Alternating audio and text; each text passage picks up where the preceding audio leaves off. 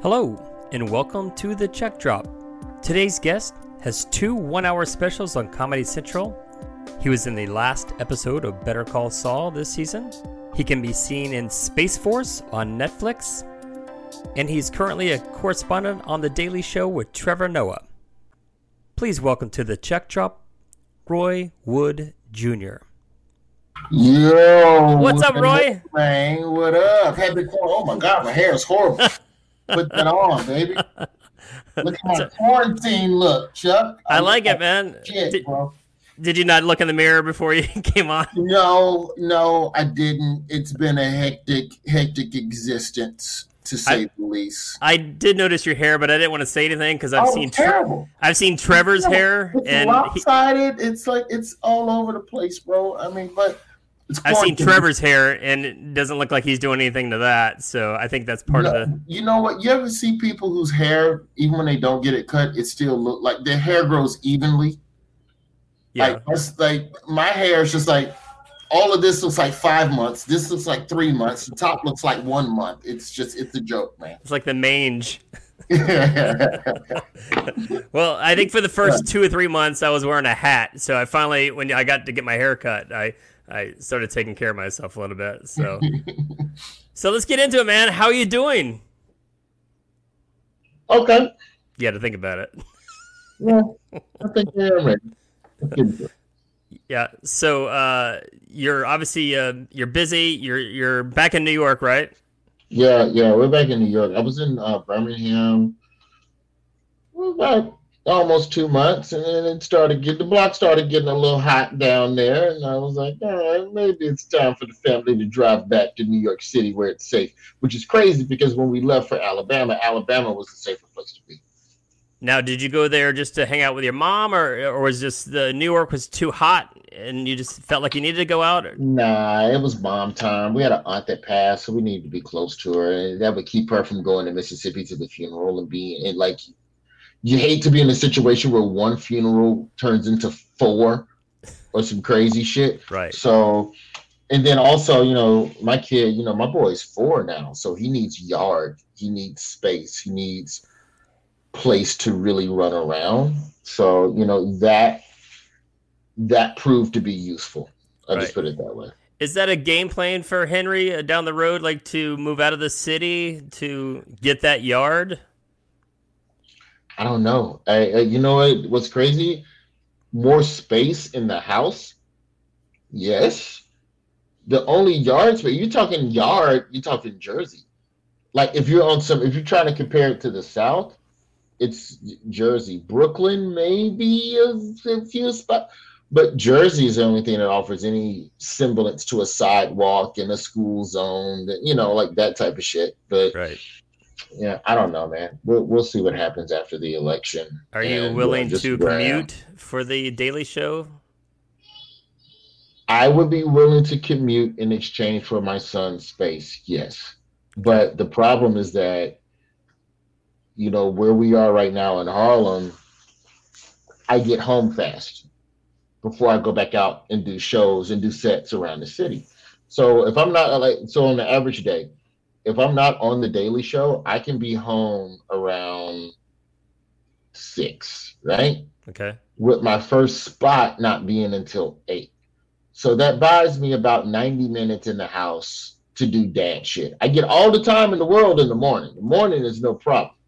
But if we move to Jersey, I can't, with only 2 hours of space, I can't go 45 minutes out to Jersey for 10 minutes of dad, and then 45 minutes back in the city to start building the next hour special. So there's going to be nights where I'm going to have to choose. So I probably will have to give up some of the comedy if I move to Jersey. Gotcha. In exchange for being home. And I mean, he's getting older, so there's going to be more.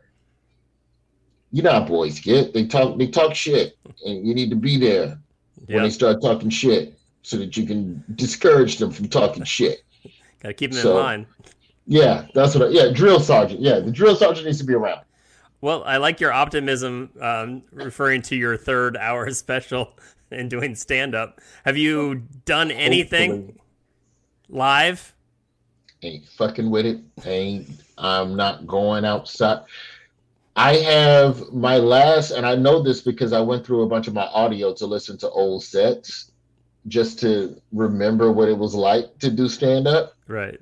March 13th was the last time I formally touched a microphone, and I was in New York. My last road gig was February 29th in Pittsburgh. So the thing is that you need, creators need an outlet to express themselves. And I'm fortunate enough to still have the Daily Show and to still be able to try and write a sketch or a script or something to keep me busy. So I'm thankful, right now. That's what I was going to ask, like your creative outlet look. And because I had John Reap on last week, and he's like, I got to get out. I got to go out and tell jokes, and I'm not canceling anything. I'll let them cancel me. That was his mindset. Yeah, and I mean, and I'm not, and this isn't me critiquing any other comics that are going out. It's just for me and where I feel best, it's to be able to just be close to home and take advantage of it and create all the other stuff that being on the road was kind of hindering me from being able to focus on right now. So I've been enjoying this time at home because it's given me an opportunity, to sell scripts and write stuff. And, so I'm chill with this for right now. I do know, unlike guys like Reek, I'm going to be disgustingly rusty when I get back out. Well, as expected. It's not even going to be cool. It's going to be bad, man. It's going to be bad. I did 1 or 2 Zoom shows early on in the quarantine, like in April. I just didn't like the feel of it for my style and for what I do. There's a lot of comedians at that Zoom shit, like performing like right now in this box. Right. It's perfect for. For me, it just didn't. I didn't feel good about it. Even if the people enjoyed it, I didn't feel good. And I'm selfish, and this shit is all about me, Well, you have to be comfortable in your position and have to like your job, right? You're in a position where if you don't like the scenario, you don't have to put yourself in that pocket, I guess. So correct, but you still create, you still do other stuff. By no means should any entertainer not take advantage of these opportunities of being, chill. Like you shouldn't just be chill if you can help it. Right. But there's also guys that just need the mental release of getting on stage, and there's also comics that I know personally.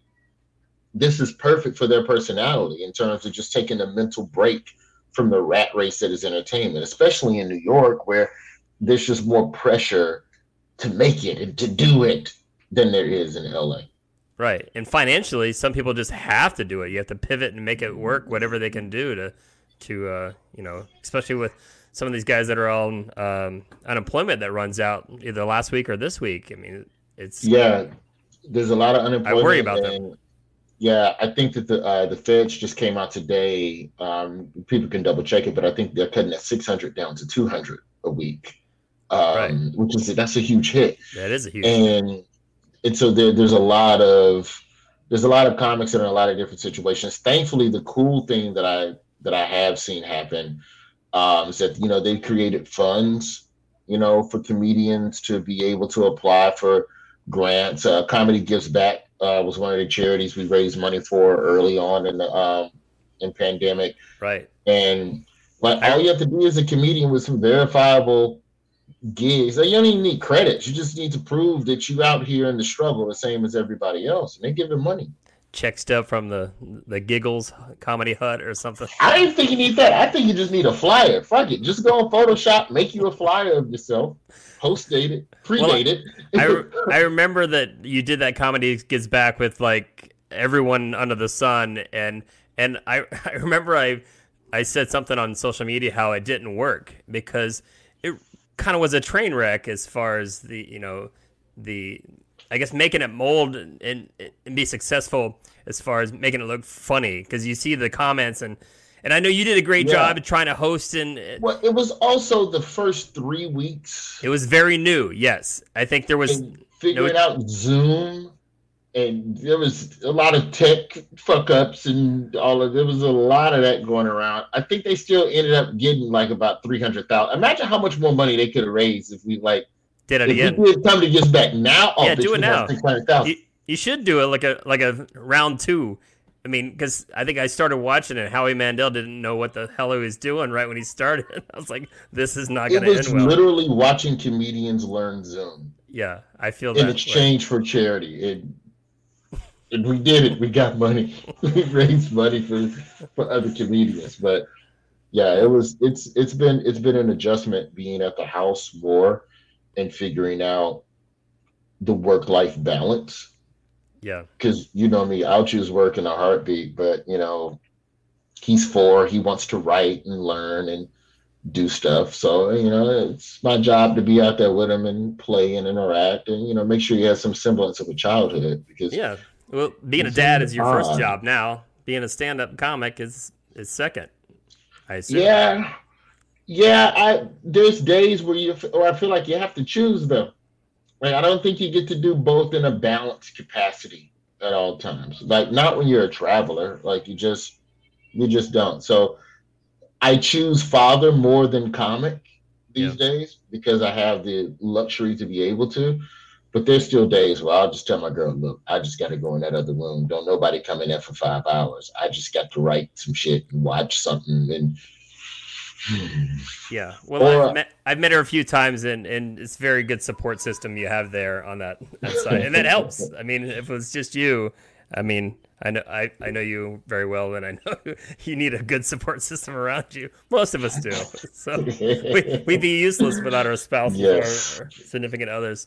So, yeah. So what you said you're writing some scripts and such. Do you have anything new coming down the pipe? I love that you kind of got a couple things in before all the COVID shit hit. So like I kept seeing your face pop up like on Better Call Saul and then Space Force. OG. And you're so humble. You would never like tell anybody until it just dropped. And it was this. Well, it was also in the middle of like one of the largest reckonings of race issues in our country's history. And I didn't want to be the guy on the timeline in the middle of George Floyd and Breonna Taylor. Hey, y'all, make sure you watch me on Last OG. I would be able to do Tiffany Haddish. I forgot about that too. Last OG. That's a big move. Yeah. But no, it's just, I'm blessed. And it's just good opportunities to be able to be working. Before we shut down, before Viacom and Comedy Central shut everything down, I sold a script with this young woman, Danny Fernandez, over to HBO Max that I'll be executive producing. Okay. And it's just about a young lady surviving a suicide attempt and figuring out her life after that. And it's a comedy, first of all, but it's cool to be in a position now where you can try to work with other people and go, that's a good idea. Maybe we should try to get that and let's work together. So, and then also, man, you know what I figured out? There's more longevity behind the camera than in front of it. If you can create good ideas, there's always going to be a space for you beyond just being the person on camera. And like, well, is that your long-term goal to maybe step back a bit and not perform as much in front and work on the back? No, I mean, I'm not going to go full Judd Apatow and just like have a 20-year gap between my 2 stand-up specials. I think that was the gap for Judd. It was at least like 10 or 15 between his last 2 TV appearances.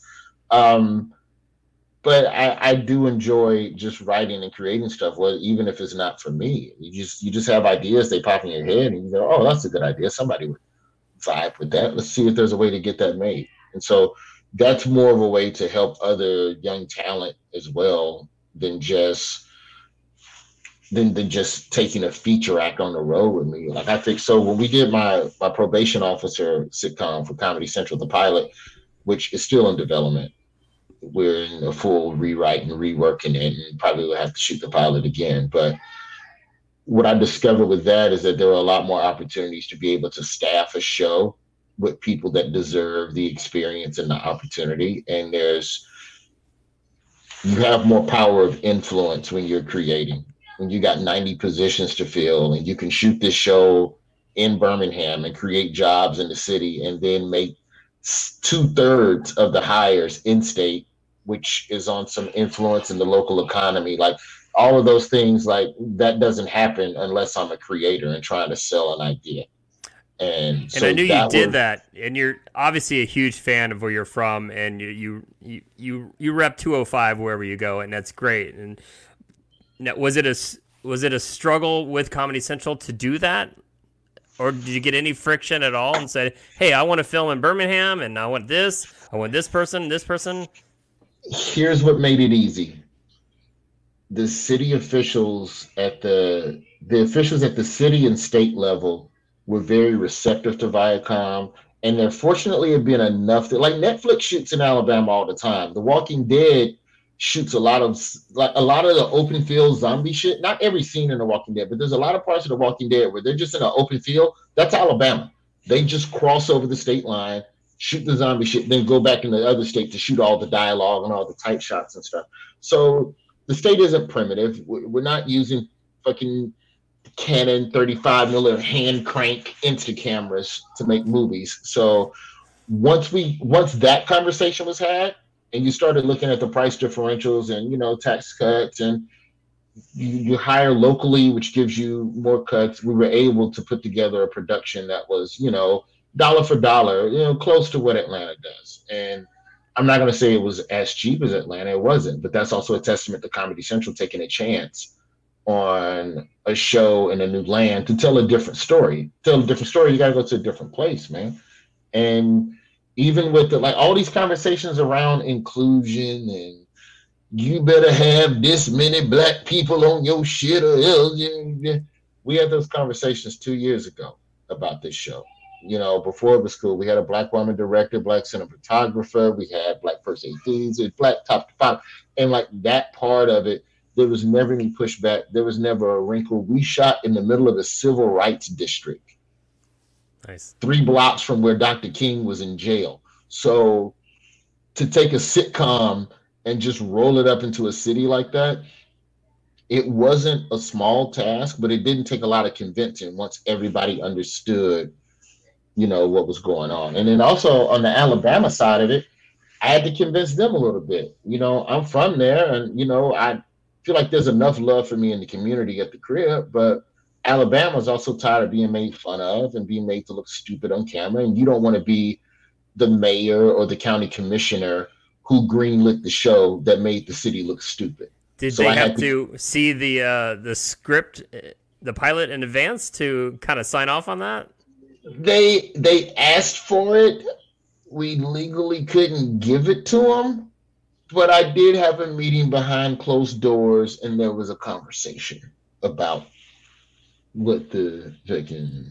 Gotcha. We're gonna make you look good and not bad. We're far enough away from it. I can say this. I went down to City Hall and I brought like 10, 15 pages of the script, and I just sat there while they read it on some Christopher Nolan. Like with Marvel movies, like if you audition for a Marvel movie, they bring you the script, you read it, and then they take it away. Like there's a dude. You're saying this to me like I get scripts to Marvel movies left and right. Sure, Roy. So, I audition all the time for Marvel movies. So exactly what you're meaning. So for really big movies where they're trying to keep the script under lock and they want an actor to see the script to see if they want to be a part of it, the script is hand delivered to that actor's home, and they sit and they read it in the presence of the script handler. And then it goes back in a briefcase like a fucking kilo of dope. And handcuffed to his wrist. Bro, some shows, they don't even give you the full script. They just give you the pages where you got shit to do. That's what happened with Better Call Saul. Like, they keep that show so under wraps. When I auditioned for Better Call Saul, it was my pages. And when I got to set to shoot, you shoot your pages. Don't you worry about what the fuck Gus Fring doing. You don't need to know that.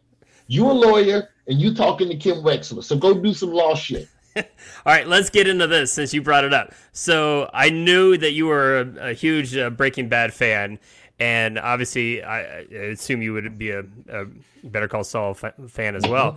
Now, did you actively go out and tell your people and say, I want to be a part of this? Or did they just know that you were a fan? And walk everybody listening through the process of you getting Better Call Saul. So they have all of the, and I only know this because of my sitcom. You have a role, and you have the people that you like, who you've seen around on television and stuff like that. And then you have the people who will audition in addition to that. And I've been on both sides of that. And so for Better Call Saul, I think me being on the Daily Show in a frumpy suit, and this is from one of the producers, I'm not going to name names, but they're like, sometimes on the Daily Show, you look like a public defender. Like you look like your tie is not really done. I can see that. Your suit's a little fruffled. And for a split second, I got offended, but then I was like, nah, he's right. And that's how I look. That's deliberate. Like, I want to look very bummy because, like, that's kind of the look I was going for on the Daily Show to a degree, because I kind of wanted to be like Lewis Black was my inspiration. I'll put it that way. So not a shitty suit, but just the loose tie, laid back, just I didn't button this top, but that's how public defenders look after the freaking eight hours. Long day, correct. So that was enough to get me on their radar, and so that got me the audition. And naturally, I couldn't fly out there, so you had to put it on tape and send it in, and hope for the best. But the thing about acting that's interesting is that there's so many people that audition for stuff that you just don't know if you're going to get it. Like, being on TV isn't a lock, for any of this stuff. It's the same thing with Space Force. That was oh my God, you want to talk about some super secret script shit. First off, did you know who else was auditioning for that spot on Better Call Saul, or did they not tell you that? They did not tell me that. I can tell you Space Force off the air. Okay. I cannot tell you Space Force on the air. But matter of fact, I'm going to text you in case the streaming service they're on doesn't shut off right away. But no, like, that one was like the Space Force audition. They didn't even tell me it was Space Force. Like, that's how, hey, look, this is a role on a show. You will play a military guy, and this other guy you will discuss. And it wasn't enough in the script, in the pages that I was in, to put together like, oh, this is Space Force and that's Steve Carell. Well, how do you know that? Like, going into a project, to whether it's going to be worth your time, if it's going to be a shitty project, that, like, not to say if it was just you as the star that you wouldn't, like, do it, but, like, obviously if they told you more information as far as the cast, because that cast is amazing. Everybody, John Malkovich to Carell to you, and I mean, there's so many great names in there. So that obviously, if they had told you that up front, you'd be like, hell yeah, sight unseen, I'll audition for it. But otherwise, right. I think it'd be a little bit of a tougher sell if you don't know more information. If it's high profile like that, you usually already know it's something you want to be a part of, even if you don't know what it is. It's kind of like the exclusive night. It's like the nightclubs with the secret door. Like, when you're in a club and you see someone go through a secret door in the side of the club, you go, oh, what's back there? That's what those auditions are basically like set up like. Did you know it was Netflix at the time too? Yeah, so I knew it was Netflix. I knew it was a comedy. I knew it was sitcom, whatever. And I go, okay, this could be good or bad. But if you book it, they have to tell you. And then you can just go, nah. And then it's on you to go figure out who the next person is that you want to cast, in the role. So that, and then that also, the other thing, the other telltale is that you could book the role, then they negotiate your salary. And then, based on whatever they've offered to pay you, whether or not the role is going to be about some shit or not. So that's also a thing. But, for me, the offer came at a time, like, they give you also the tape windows. They go, all right, you're going to audition January 3rd for some shit that shoots January 20th. Was that the timeline for Space Force? No, I don't remember it, but it was. Was it in the spring or the fall? We shot in the fall. In the fall. Same with Better Call Saul. I can't remember when it aired. Saul we shot before. No, summer. Saul we shot before that. I remember. I tell you this. We shot Better Call Saul around the same time as the Popeye chicken sandwich craze, because I remember being upset that Albuquerque's Popeyes was too far away for Grubhub. Was that during your coalition video? Correct. And that's why I remember it so vividly, because when I was in Albuquerque shooting Saul, that's how I was able to buy all of those West Coast sandwich wrappers like Jack in the Box and all that stuff. I wondered how you got that, if you had friends like overnighting you chicken from all over the country? No, it was just from traveling. I just saved wrappers. When I was in the Atlanta airport, I would literally go to anywhere in Atlanta airport that sold a chicken sandwich. I bought two, and those were, for the people who don't know, I did a full YouTube series of chicken sandwiches. It was like The Wire, but for chicken. It was a bunch of chicken sandwiches plotting against the Popeye sandwich.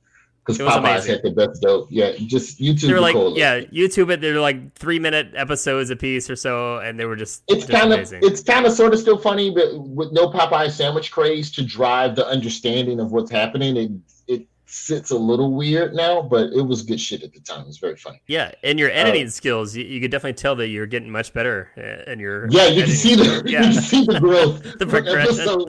And I saw something the other day too on your Instagram, and I saw something like an image, like a font shaking, and it's like, whoa, Roy's getting technical now. Yeah, I'm learning. I do a lot of time on my hands. Man. Right, a lot of time. No stand up. Learn other stuff. I'm trying to learn Photoshop. I'm a decent editor. I mean, I'm not going to cut Hollywood films, but I could cut together my own joke 60-second shit for my social media because I like knowing that stuff so that I know when somebody's fucking me when it comes time to pay somebody to actually do it. Right. You're like, I did this in 45 seconds and you were charging me 200. This is bullshit. Exactly. Yeah. I know that this is a 30-minute job and it took you a day and a half. You are trash. Right. And you're milking me.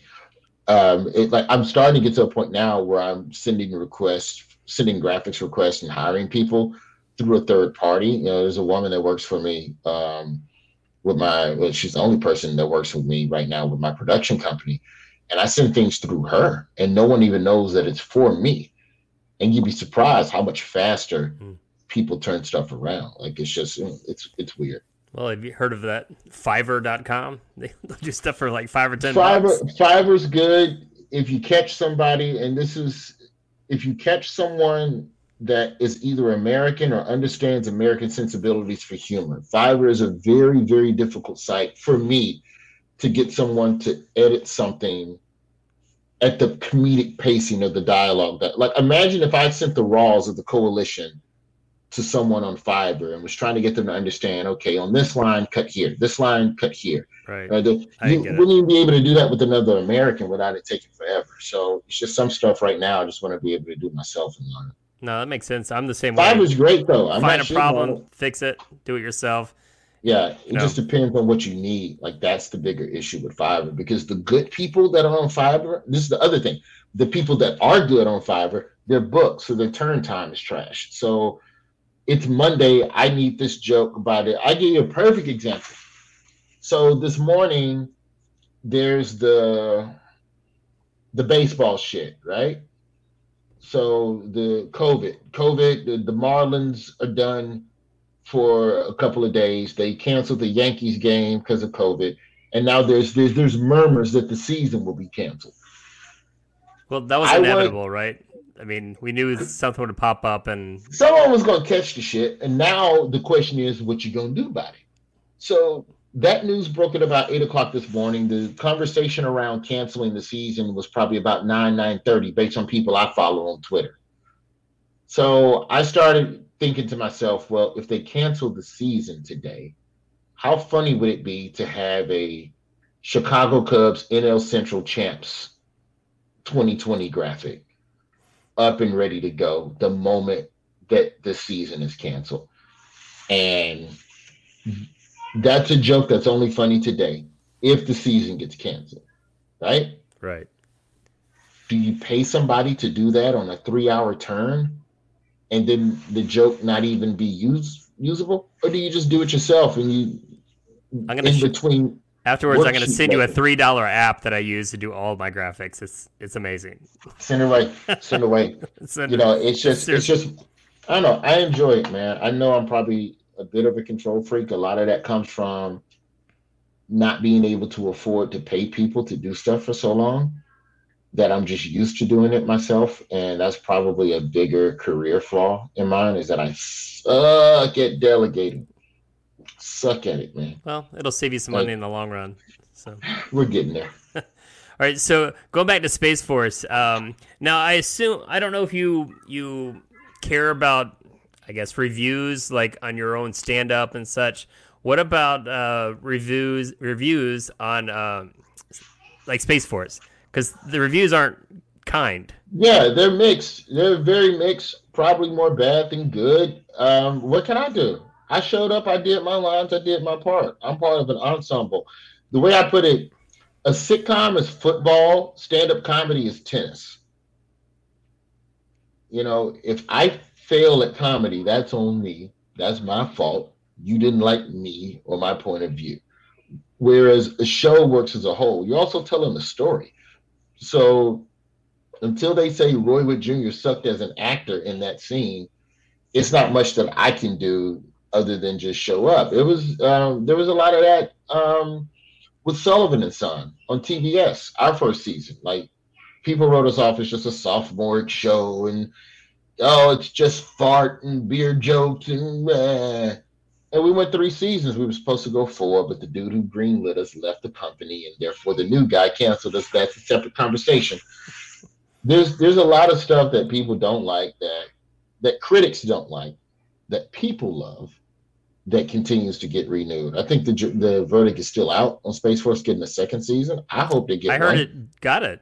Did you not hear that? No, I have not heard that. It's quarantine, Chuck. We've been in a bubble. All right, you would think you'd have a Google alert on yourself for that. Well, then let me check that right now. I heard that, I think a week ago, that season 2 was picked up. So congrats. I'm delivering the message for you. July 18th. Yeah, no wonder. It was a week ago. No wonder. You only read your news a week late. Take that, critics. Fuck you. But you know why? Because half the critics hated it, so they didn't want to give no love and write a fucking review or write a news story that goes, guess what? It's back. Because y'all are haters. Yeah. So congrats. Netflix you're coming back. Reportedly renewed Space Force for season 2 after the show's successful premiere back in May. It's funny that I'm delivering that news to you. Netflix so you're going to get paid again, Roy. Netflix, I don't know. My character is not like, he's just a recurring. My character's in the Army. This whole show has eventually got to go to the moon, the way they're writing it. So sooner or later, I'm going to get left on Earth unless I change branches of the military. All right, I'm only 2 episodes in. People watch it. I'm only 2 episodes in. It was, to be honest, it was a little bit of a struggle. So, I mean, I'm gonna go watch it because I love you. Well, thank you, Chuck. Thank you, Chuck. So you mentioned Sullivan's Son, which is a great show. I love that show. And I mean, do you think like sitcoms like that are dead? They'll never come back and be popular on, say, network TV? We were edgy. There will have to be an adjustment back to it. I think right now, when you talk about change, there's going to be an overcorrection in PC culture in terms of what jokes are acceptable and what jokes are fun to be made. I think eventually what we'll see is that, and for the people who didn't see Sullivan and Son when it was on, it was a huge cast, 10 people, every person a different race, everybody got ribbed no matter who it was. If you go on Steve Burns' Instagram, he posts a lot of old clips of the show. I think if you're making Steve, if you're listening, I want you on our show here. So I reached out. I'm still trying to get him on here. I love Burns. Burns great. I think that there will eventually be a place for shows like that. I mean, if you look at Tim Allen's, was it Man with a Plan? Or that's not the show. Wait, is that the show? No, that's Matt LeBlanc. Man with a Plan just got canceled, but it got another season last year. Tim Allen's is the other. I can't think of it, but Tim Allen had a sitcom that's very right-wingy. It flirts in that world or whatever, and there's an audience for it. And people think that networks are civil rights groups. Oh. No, they are kind of. Please reconnect your cable. Stop with all the streaming. We mistake television networks for social activism organizations, and they're not. They're corporations. They want to make money. If somebody wants to watch this shit, we're going to put it on TV. And, I think right now, could a show like Sullivan and Son exist in this climate? No. If that show came out today, people would have a problem with it. But that show was of an era where there were a lot of shows, telling different jokes that most shows wouldn't tell now. I don't think so. I don't think that. I don't think shows like that are gone or done because comedically speaking, there's a lot of comedians that tell jokes that people ain't feeling. They sell tickets. They still eat very, very comfortably on the road. So there's clearly an audience and an appetite. And for whatever there's an appetite for, there's going to be a channel eventually that'll put that stuff on TV. But it'll come after there's more of a reckoning of understanding what the right thing is that needs to be done by people, in terms of representation on TV, stuff like that. Yeah, I totally get it. Hey, pivot a bit. You put out an article in Vulture magazine on March 16th, and I think it was titled, "It's Time for Stand-Ups to Prepare for the Worst." I feel that you were ahead of the curve in kind of laying out the template of what the hell's going to happen and what's not going to happen for as far as work-wise. And you mentioned that obviously entertainment was a disposable income, and man, you were so right. You hit it right on the head. If you look at the order in which cancellation started in this country, it was all fun shit. It was concerts, and then it was amusement parks, and then it was theaters and amphitheaters, and then they were like, all right, no more going to the club, no more bowling alleys, no more professional sports, no more Disney World. You know what? No more restaurants. Just go the fuck home. And like everything that closed initially was just shit where you just go to hang out. And so comedy is on that list. Comedy is some shit you do to go, let's eat. I like to laugh. You like to eat and laugh? Let's go to a comedy club. And it's not to say that the art and the occupation of comedian is not important and relevant in our society, but when you look at a country that is facing, I think we're approaching 40, if we haven't passed it, 40 million people unemployed. You have plenty of people dying, and there's people that are financially going to be wrecked for a minute off of what's happened. Spending $25 to come see me tell a chuckle might not be at the top of your priority list for a little while, And so I just think that you couple that with the comedy clubs and the comedy clubs trying to get people out. And I just feel like the only thing I feel like I was wrong on, or at least didn't predict, was outdoor shows. I totally forgot about outdoors and Chappelle in a park, Bert Kreischer's doing drive-in shows. There's a couple of outdoor shows in New York, but they're more showcase shows where, multiple comics are doing the show. Those are free. But as far as the business model of live performance surviving, I just think eventually what you're going to see is performers are performing in bigger venues, coming back to the smaller venues. And the lower you are on the comedy totem pole, the more you need to be thinking about how you're going to create stage time for yourself, because it's going to be that much more competitive. If there's no concert, if there's no arenas and no theaters and amphitheaters for those more major comics to perform, they're coming back to the clubs. Right. There's a Vegas act. But it's also going to make it harder for everybody else down the bottom of the totem pole to get work in that market. Of course. Right? So, bitch, you better start thinking about what the fuck you going to do. So, and that's all the article was. It's just, I wish you would really tell us what you feel, Roy. Just like there's a guy. I'm gonna mispronounce his name because I've never gone to a show. My aunt's gone twice. Terry Fader. Is it Fator or Fader? Fader. Terry Fader. Ventriloquist. That's what Vegas had. Legendary.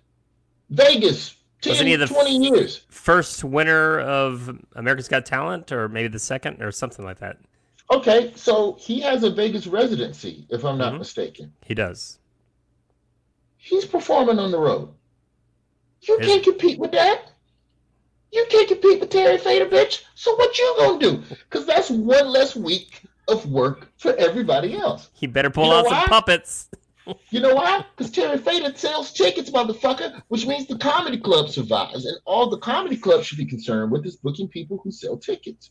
Not people who, he's funny, we should give him a chance and slowly build him in the market. And maybe on the third trip through, he'll sell. No, fuck you. You can come open for Terry Fader. How about that, bitch? Now, so you mentioned the outdoor shows.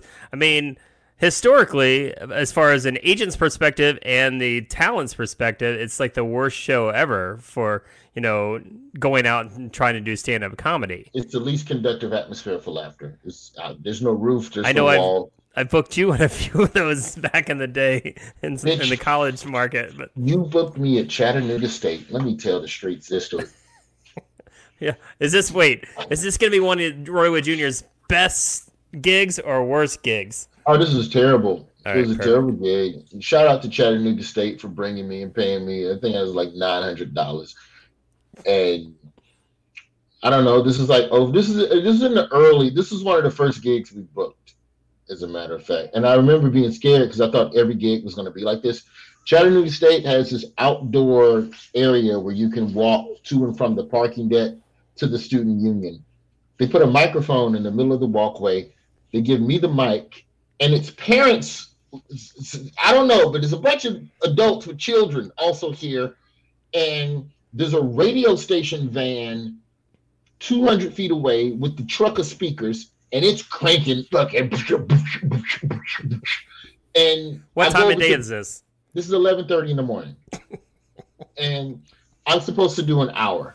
And the organizer comes over like 11:15. Okay, well, there's no people here yet, but we figure once you start, they'll see the show has started, and they will stop, and they will gather around. I go, okay, cool. What are we going to do about this truck? And he goes, well, I'm not going to tell them to turn their music down. Okay, cool. Well, I'll go tell them. So I walk over to the radio truck. I go, hey, man, I don't know if they told you, but I got to like tell jokes right over here beside your truck. Would you mind turning down the rap music just for a minute? I like rap, but would you mind turning it down? And the DJ just looked at me, go, you got a job to do? I got a job to do. And he turned that shit up. And I went over and I bombed. I bombed for 20 minutes, and then the announcer just came over and got me. He just went like slowly ushering me to the side of the stage, and he handed me my check, which was the only thing that mattered to me. And he just goes, we're going to regroup and we'll get back to you. And I've never performed at Chattanooga State again. Was this also the time that it started raining and there was a Halloween costume contest? That rings a bell somewhere in one of the horror stories that you told me. No, I think was that Dayton of Ohio? Was that one? You would remember more than I would. No, how many college shows do you think you did for me back in the day?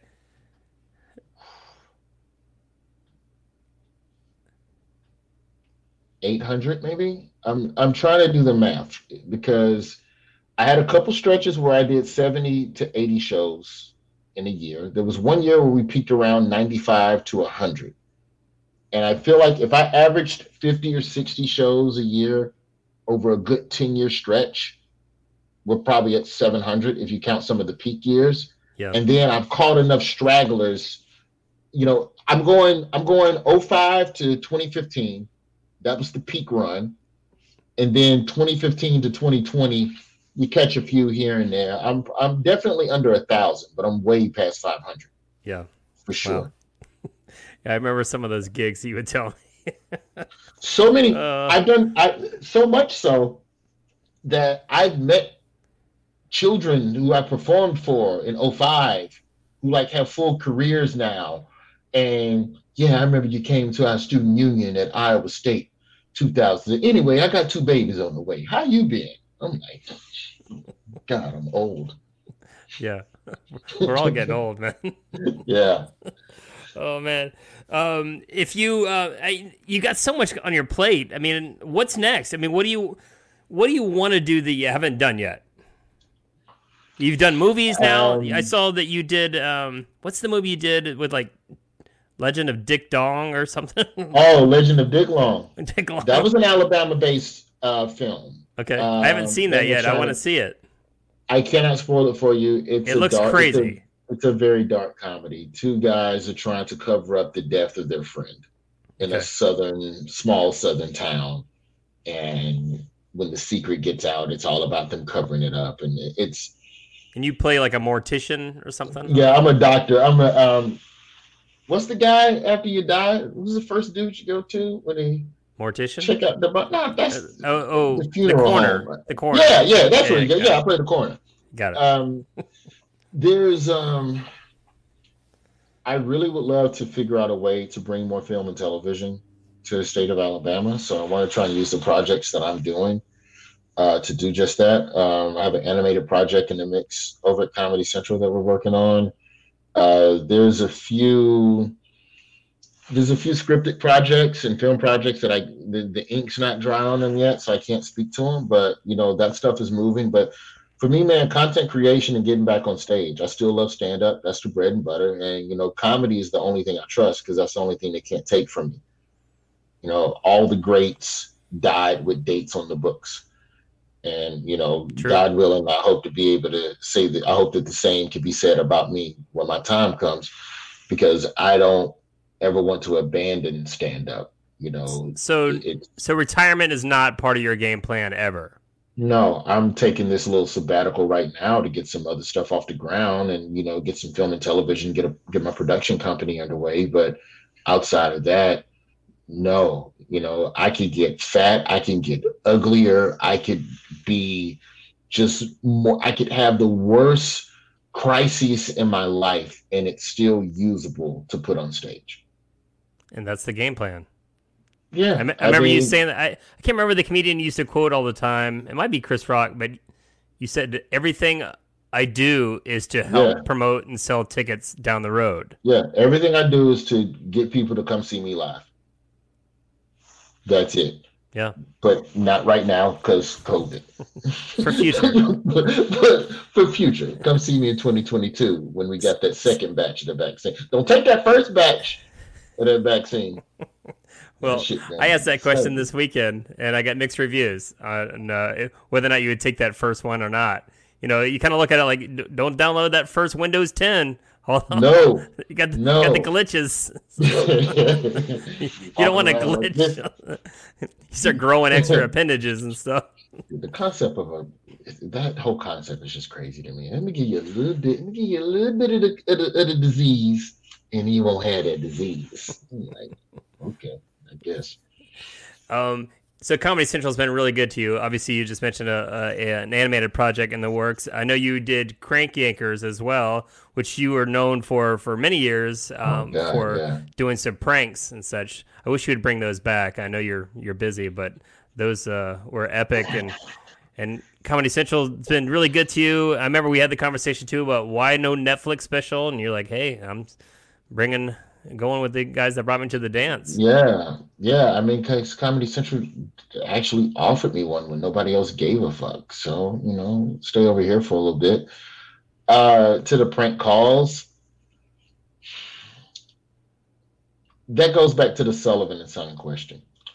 What made those prank calls good was my ability to say whatever the hell was on my mind. And most of those, I'm 41 now, most of those prank calls were recorded from 21 to 25 years old. It's just a 4-year stretch of pranks, and I stretched it out to 3 albums. Right. But they still listen to them to this day. But to do them requires a level of don't give a fuck that I don't possess anymore.